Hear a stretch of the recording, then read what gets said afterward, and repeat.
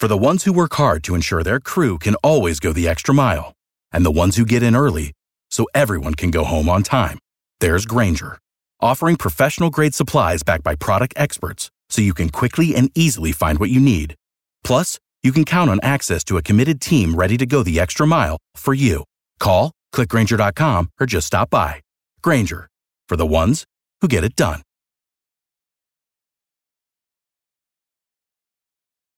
Passion, drive, and patience. The formula for winning championships is also what keeps your ride or die alive. eBay Motors has everything you need to maintain your vehicle and level it up to peak performance. Superchargers, roof racks, exhaust kits, LED headlights, and more. Whether you're into speed, power, or style, eBay Motors has you covered.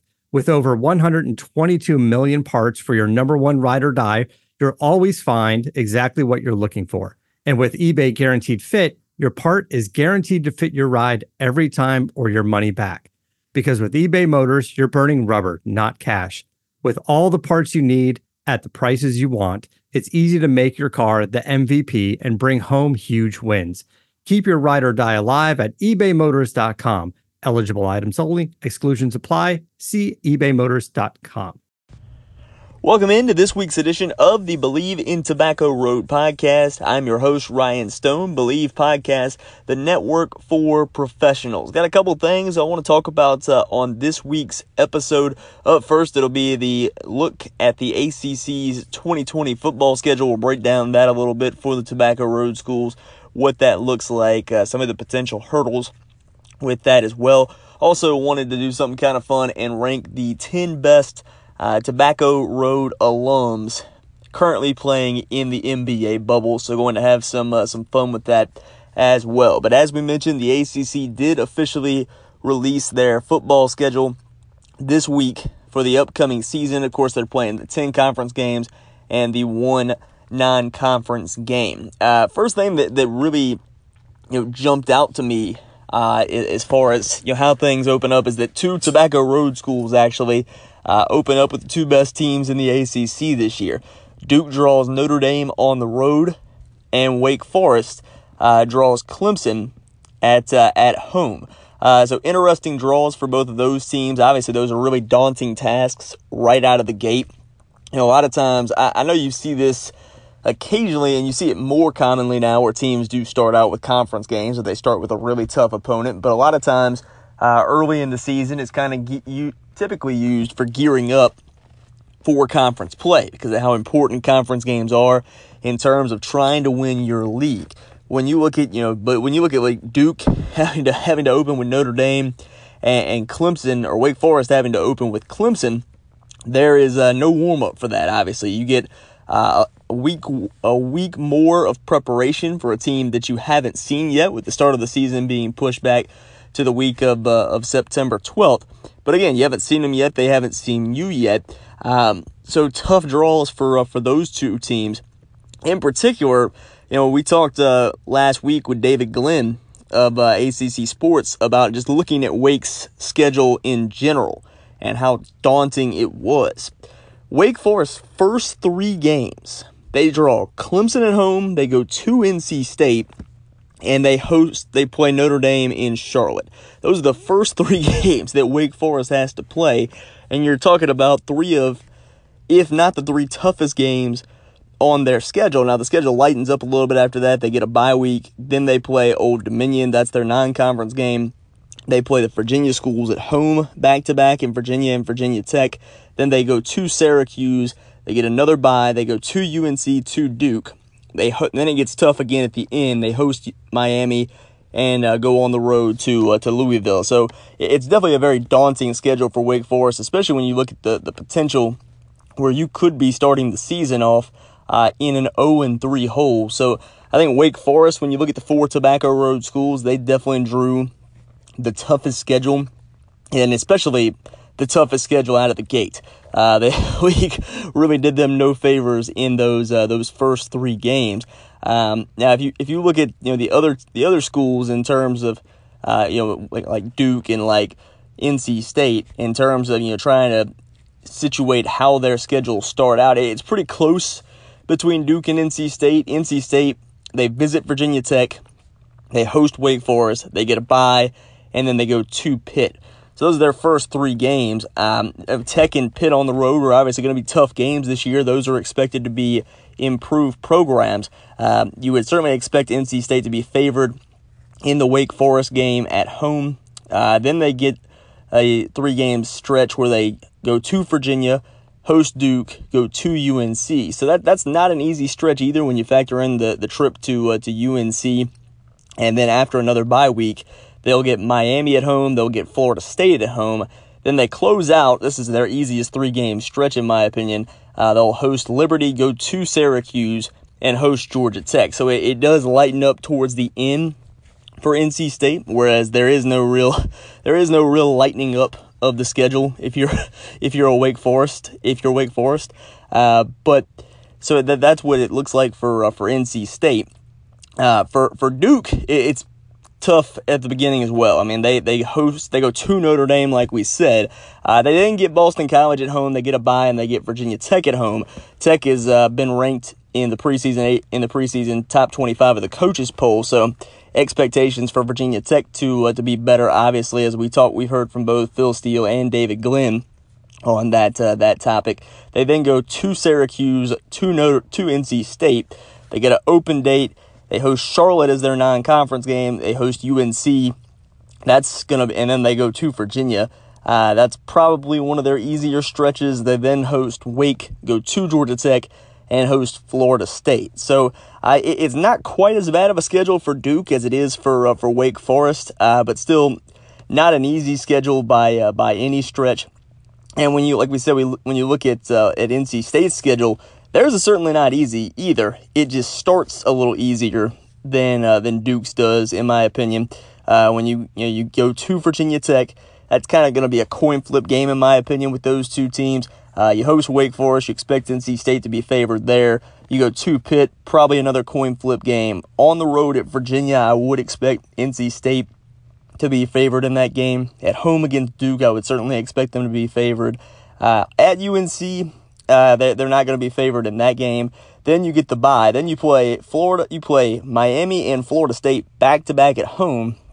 If you can split those 2 games, get one of them, then you close out with Liberty, Syracuse, and Georgia Tech. So it lightens up at the end for NC State when you look at their schedule. And it's no question when you look at the 4 Tobacco Road schools, as far as the opening slate, the first few games, UNC drew the easiest open because they host Syracuse, who's not expected to be very good this year. Then their non-conference game. We don't know who they're going to play in the non-conference game yet. Them and Clemson still have to set their non-conference opponents. But you would expect it's going to be a game that that they will be favored in. They then get a bye, and then they go to Boston College. So right out the gate, you would expect UNC to start the season 3-0. They certainly look like, of the 4 Tobacco Road schools, they certainly look like the team that has the best chance to do that. Then they get a pretty tough 3-game stretch when they get into October. They host Virginia Tech, they go to Florida State, and they host NC State. That's a pretty tough stretch right there in the middle. But the good thing for UNC is they will have had 3 games to kind of adjust some things, get their feet wet in the season, and get ready for those 3 tough games. Whereas the other schools we're talking about, Duke, NC State, and Wake Forest, they start off much tougher at the beginning of their schedule. After that, they go to Virginia, they go to Duke, they host Wake Forest. 3 games you would expect them to be favored in. Then they get one more open date. Then the season does close out pretty tough. This is probably the toughest stretch they have, is they will host Notre Dame and then go to Miami. So it certainly gets difficult in the middle and at the end for UNC. But as far as how the schedule shakes out to start things out and to also get some experience and get some continuity under your belt, it certainly shakes out better for UNC early in the season than it does for Duke, NC State, or Wake Forest. Those 3 teams are going to really have tough starts to the season, and they really have to, if they're going to have good seasons and try to make a bowl game, if we even have the bowl season. No announcement's been made on that yet on what's going to be done with the bowl season, but yeah, if they're going to try to make a bowl game, those 3 teams kind of have to get off to pretty good starts. And I think, when you look at Wake Forest's schedule, I think it's going to be really tough for them to make a bowl game. I think they will start the season 0-3. I think that, they beat ODU, I think. Virginia is kind of a coin toss. They wouldn't be favored against Virginia Tech, at least I don't think. They probably be favored on the road at Syracuse. Not going to be favored at UNC.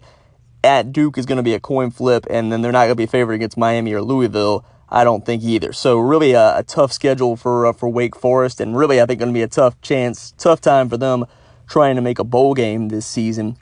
I think when you look at NC State, UNC, I would feel pretty good, especially UNC. I feel like that it would be shocking if they didn't win at least 8 games. Looking at their schedule, I would say anything under 8 games would be a disappointment.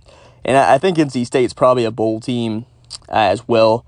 I would say it shakes out pretty well for them to potentially win 6 to 7 games. Duke is always a wild card with Coach Cutcliffe there, but I just looking at the schedule and what Duke, we don't know what Duke has at quarterback, so it's really tough to say. And like I was saying with David Glenn last week, it's the years that you expect Duke to be down that Coach Cutcliffe tends to outperform and surprise people the most. So I'm not going to completely discount Duke and say that there's no chance that they're going to make a bowl game. I will say, though, that their schedule, it definitely shakes out to be a really tough schedule for them this season as well. And then the other thing, like I said, I wanted to talk about with the NBA bubble going on right now, which has been really fun, in my opinion. It's been a lot of fun to watch. It's been a ton of scoring in a lot of these games because these guys are playing on the same rims basically every day. There's a lot of familiarity with the court, and I think that's helped with the offense and helped with the entertainment value in the NBA bubble. So I wanted to rank the top 10 Tobacco Road alums that are currently playing in the NBA bubble. And just for context, just to tell you, how many of them there are playing in the bubble, there are currently 29 players from Duke, UNC, Wake, and NC State playing in the NBA bubble. You have 16 from Duke, 9 from UNC, 3 from Wake Forest, and 1 from NC State. So those would be the guys that are currently playing in the NBA bubble. You could make up about 2.5 teams with the guys that are playing in the NBA bubble. So it certainly speaks to the tradition and the talent that has come out of Tobacco Road over the years. But just to start things off, we'll go from 10 to 1, and it got a little tough towards the end. But at 10, I give the nod to Harrison Barnes, of course, out of UNC, playing for the Kings. He struggled in the bubble, but he's had a pretty good season. He's averaged, I think, around 15 points per game. He's been pretty solid for the Kings. He struggled a little bit in the bubble, and the Kings have kind of struggled as well, and that's to be expected. They were one of the last teams that got into the bubble. Didn't really have much of a chance of trying to get into one of those play-in games, but he was who I put at number 10 from a talent standpoint, and it was kind of a big drop-off after him. I consider Danny Green here as well, but Danny Green has really not played well in the bubble. His shot just is not falling right now for whatever reason. That's something that the Lakers really need to come alive for them down the stretch as they head towards the postseason. But his shot just not going in right now. So I went with Harrison Barnes, even though he has been struggling so far in the NBA bubble. At number 9, I went with a Wake Forest alum, Ish Smith, who's currently playing for the Wizards, averaging around 12, 13 points a game so far in the bubble. So he's played pretty well. Ish Smith's a guy that he gets forgotten about a lot because he just hasn't played on many good teams. But he's a guy that has been in the NBA for a long time, and people forget about it. I did not remember how long he had been playing in the NBA until I went and looked his numbers up for the NBA bubble, and just kind of had forgotten how long he's actually played in the NBA. I mean, he's been a journeyman. He's played a lot of places, but he has been productive pretty much everywhere that he's played. So Ish Smith having a nice impact for the Wizards in the NBA bubble, as I mentioned, because obviously John Wall being out, so they don't have him. So he is kind of stepped up and tried to fill that void. The Wizards haven't been. They've been competitive in the bubble. They haven't had a ton of success as far as winning games, but he has been a big part of why they've been able to be competitive to this point. Moving over to number 8. This is where I brought in Cameron Johnson from UNC, who's having a pretty nice, solid rookie campaign that has kind of gone a little under the radar so far this year, playing out in Phoenix, playing on the East Coast. I mean, Devin Booker, DeAndre Ayton, those guys get a lot of the hype out there. But Johnson averaging about 8.5 points per game this season. And in the bubble, he's averaged 13 points per game so far and has shot the ball pretty well also. You look at the 3 games he's played, he's shot 62.5%, 54.5%, and then had a 30% outing the last time, but has shot the ball pretty well so far in the bubble. Has also done a nice job on the glass for this team as well. I think averaging about 7 rebounds per game so far since the bubble's gotten underway. So Cam Johnson really making a nice impact for a Suns team that, by the way, is also 4-0 in the bubble, which not a lot of people saw coming. So give that young team some credit, making some waves, and a UNC alum certainly helping to contribute to this point so far for the Phoenix Suns. Moving on to number 7, it's Old Faithful if you're a Duke Blue Devil guy, and that's JJ Redick. JJ has been he's just solid, man. I mean, he just does his job, year after year. You cannot ask for more than what JJ Redick has done. And you want to talk about a guy that has just worked his butt off trying to make it in the NBA. It wasn't overnight success for JJ Redick when he got into the league. I mean, he had to kind of reinvent himself, figure some things out, and put in the work.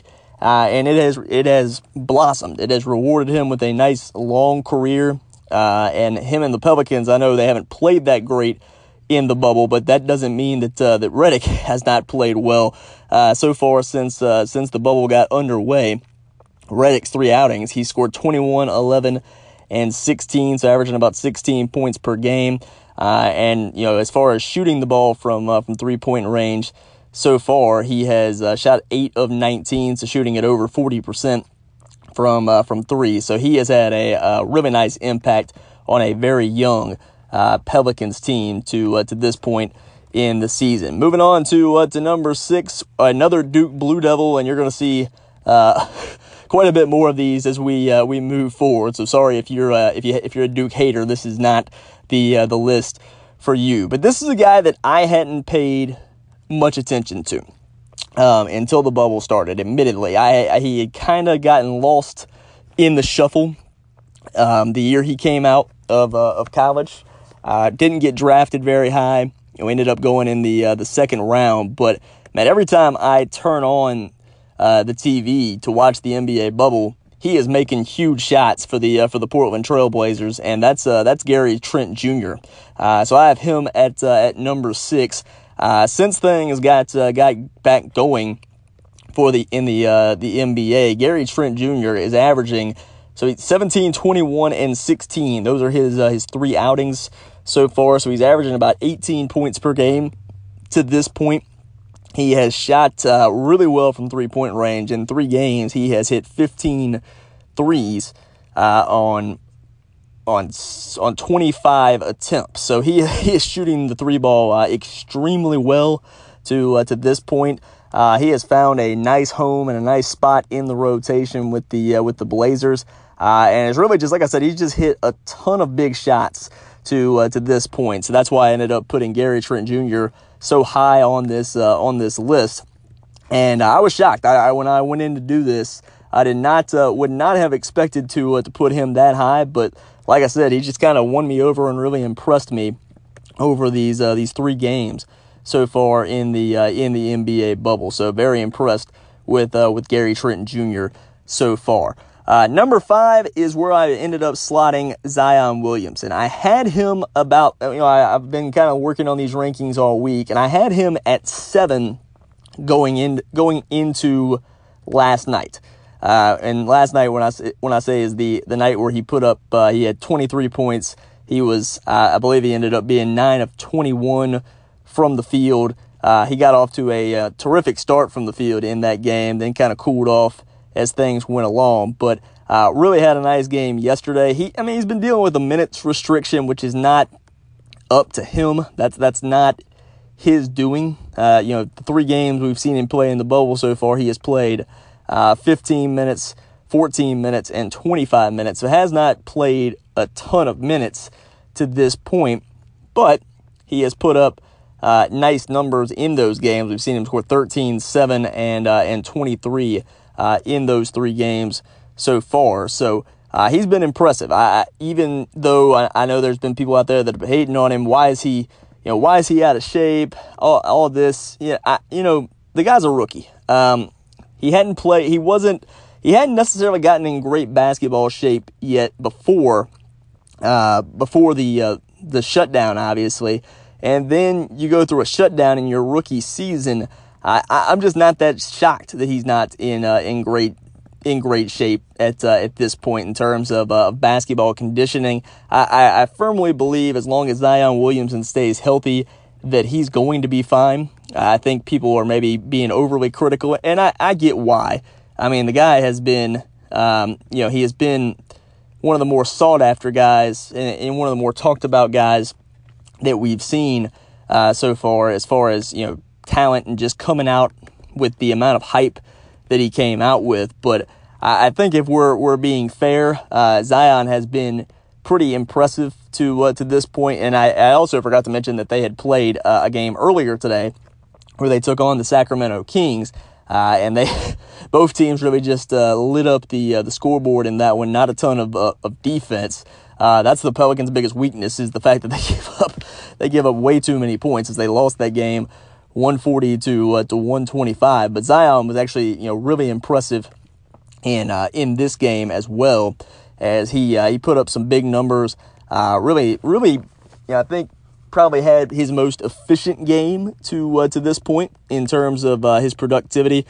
He was 10 of 12 from the field in 22 minutes and had 24 points. So, I mean, in 4 games, you've seen him score 24, 22, 13, and 7. He's been solid. I mean, I think that he has, I wouldn't say necessarily lived up to the hype because of the amount of hype that he had coming out, but you got to give credit where it's due, and he has played pretty well for this Pelicans team. Now, whether they should be having him on a minutes restriction or not is another completely different conversation. But 4 games, he's scored 66 points. So, I mean, he's averaging over 16 points per game in limited minutes so far in the bubble. There just aren't but so many guys that can do that. Moving on to number 4, another Duke guy who is also on the Pelicans. Kind of a theme there. Brandon Ingram. Ingram has been probably a guy that deserves a lot of conversation as far as the most improved player in the league. And I know he's been discussed in that he was an all-star. Since the bubble has come back, he's been averaging around 20 points per game, a little over 20 points per game. He is certainly, besides J.J. Redick, probably the leader on that Pelicans team, and has really just had a nice bounce-back season. He deserves a lot of credit as well, kind of similar to J.J. Redick in terms of the amount of hype that was around Brandon Ingram. He ends up getting a change of scenery. He puts in a lot of work kind of behind the scenes and has really turned himself into an all-star, whereas we see a lot of guys where when they don't deliver on the hype right away, they just kind of end up fading out. That hasn't happened with Brandon Ingram, and I think he deserves a lot of credit for that. At number 3, another Duke Blue Devil, it is Jason Tatum sitting at number 3. A little over 20 points per game so far in the bubble. You could go back and forth with him and Brandon Ingram on who's been better. I had a tough time deciding really who I was going to put there. I think this just kind of went to the fact that Tatum is on a better team. I think has a little more of the it factor than Brandon Ingram does. So that's why I ended up going with Jason Tatum. They have very similar numbers. Tatum has struggled shooting it a little bit in the NBA bubble, but I think that's something that will correct itself. And that's why I ended up putting him at number 3. At number 2, and this is where things get kind of interesting. I want this to be clear. This is based on their play in the bubble, if you haven't gotten that hint. This is based on the play in the bubble so far. This is not about who the best player is overall per se, or best career, or anything like that. This is about who is the best player, who has been the best player in the NBA bubble off Tobacco Road so far. So at number 2, I have Chris Paul. I think Chris Paul deserves a lot more consideration for MVP because of what he's done in Oklahoma City. That was a situation where nobody thought Chris Paul wanted to be there. And I think he probably doesn't necessarily, but he has made the most of that situation. He has the Thunder as a playoff contender. A lot of NBA experts really like this Thunder team and think they can make some noise in the postseason. And a big part of the reason why is because Chris Paul was on that team, and Chris Paul has done an excellent job leading them. And look at just the impact he's had on young guys like Shai Gilgeous, Alexander. I think Chris Paul really deserves, like I said, I really think he deserves some conversation for the MVP and a little more consideration than he's gotten to this point. But I have him at number 2. And at number 1, who would have thought going into the NBA bubble? I would have thought this guy, if I was doing a top 10 before the bubble, I would have probably had him close to 10, 7 or 8, maybe something like that. But TJ Warren has been an absolute bucket in the NBA bubble, averaging just under 40 points per game. He has shot it extremely well from the field. He has taken a Pacers team that, Victor Oladipo is playing.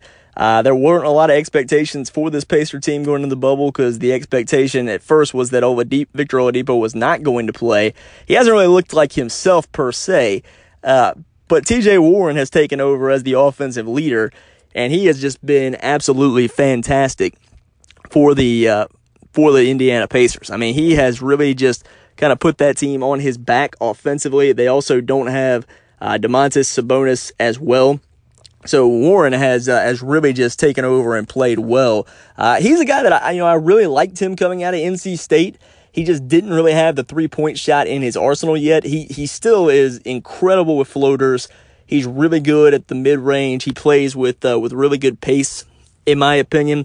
And he's also really good off the ball. Like he is really good at finding places and spaces to be successful on the floor. He's a guy that understands basketball and a guy that really understands how to score the ball. But when you look at him, like I said, he did not really have the 3-point shot in his arsenal when he came out of NC State. In fact, he hardly shot threes early in his NBA career. But because this has become such a 3-point driven league, I mean, in the bubble to this point, he has hit 14 threes on 23 attempts. So I mean, he has shot the ball extremely well from 3-point range, and not just in the bubble. I mean, he shot it pretty well from 3-point range this season. He's up to 40% for the season from 3-point range. So he's a guy that has really put in work since he got to the NBA and has really just worked hard to improve his craft, and good to see him reap the benefits. And I know Wolfpack Nation has to be extremely proud and love what they're seeing out of TJ Warren. So he's the only NC State guy playing in the bubble, but we have him at number 1 based on his performance in the NBA bubble so far. So funny how that works out, but he's been terrific so far. So again, that top 10, we had Harrison Barnes at 10, Ish Smith at 9, Cam Johnson at 8. At 7, it was J.J. Redick. 6, it was Gary Trent Jr. 5 was Zion. 4 was Brandon Ingram. 3 was Jason Tatum. 2 was Chris Paul. And 1, T.J. Warren. That's our top 10 Tobacco Road players in the NBA bubble based on their performance so far. That'll do it for this week's edition of the Believe in Tobacco Road podcast. We'll have another episode coming your way next week, one that NC State fans will definitely want to hear, especially along with the rest of the Tobacco Road fans as well. As always, you can download the Believe in Tobacco Road podcast anywhere you get podcasts, especially Apple and Spotify. Thank you for listening. For the ones who work hard to ensure their crew can always go the extra mile, and the ones who get in early so everyone can go home on time, there's Grainger, offering professional-grade supplies backed by product experts so you can quickly and easily find what you need. Plus, you can count on access to a committed team ready to go the extra mile for you. Call, click Grainger.com, or just stop by. Grainger, for the ones who get it done.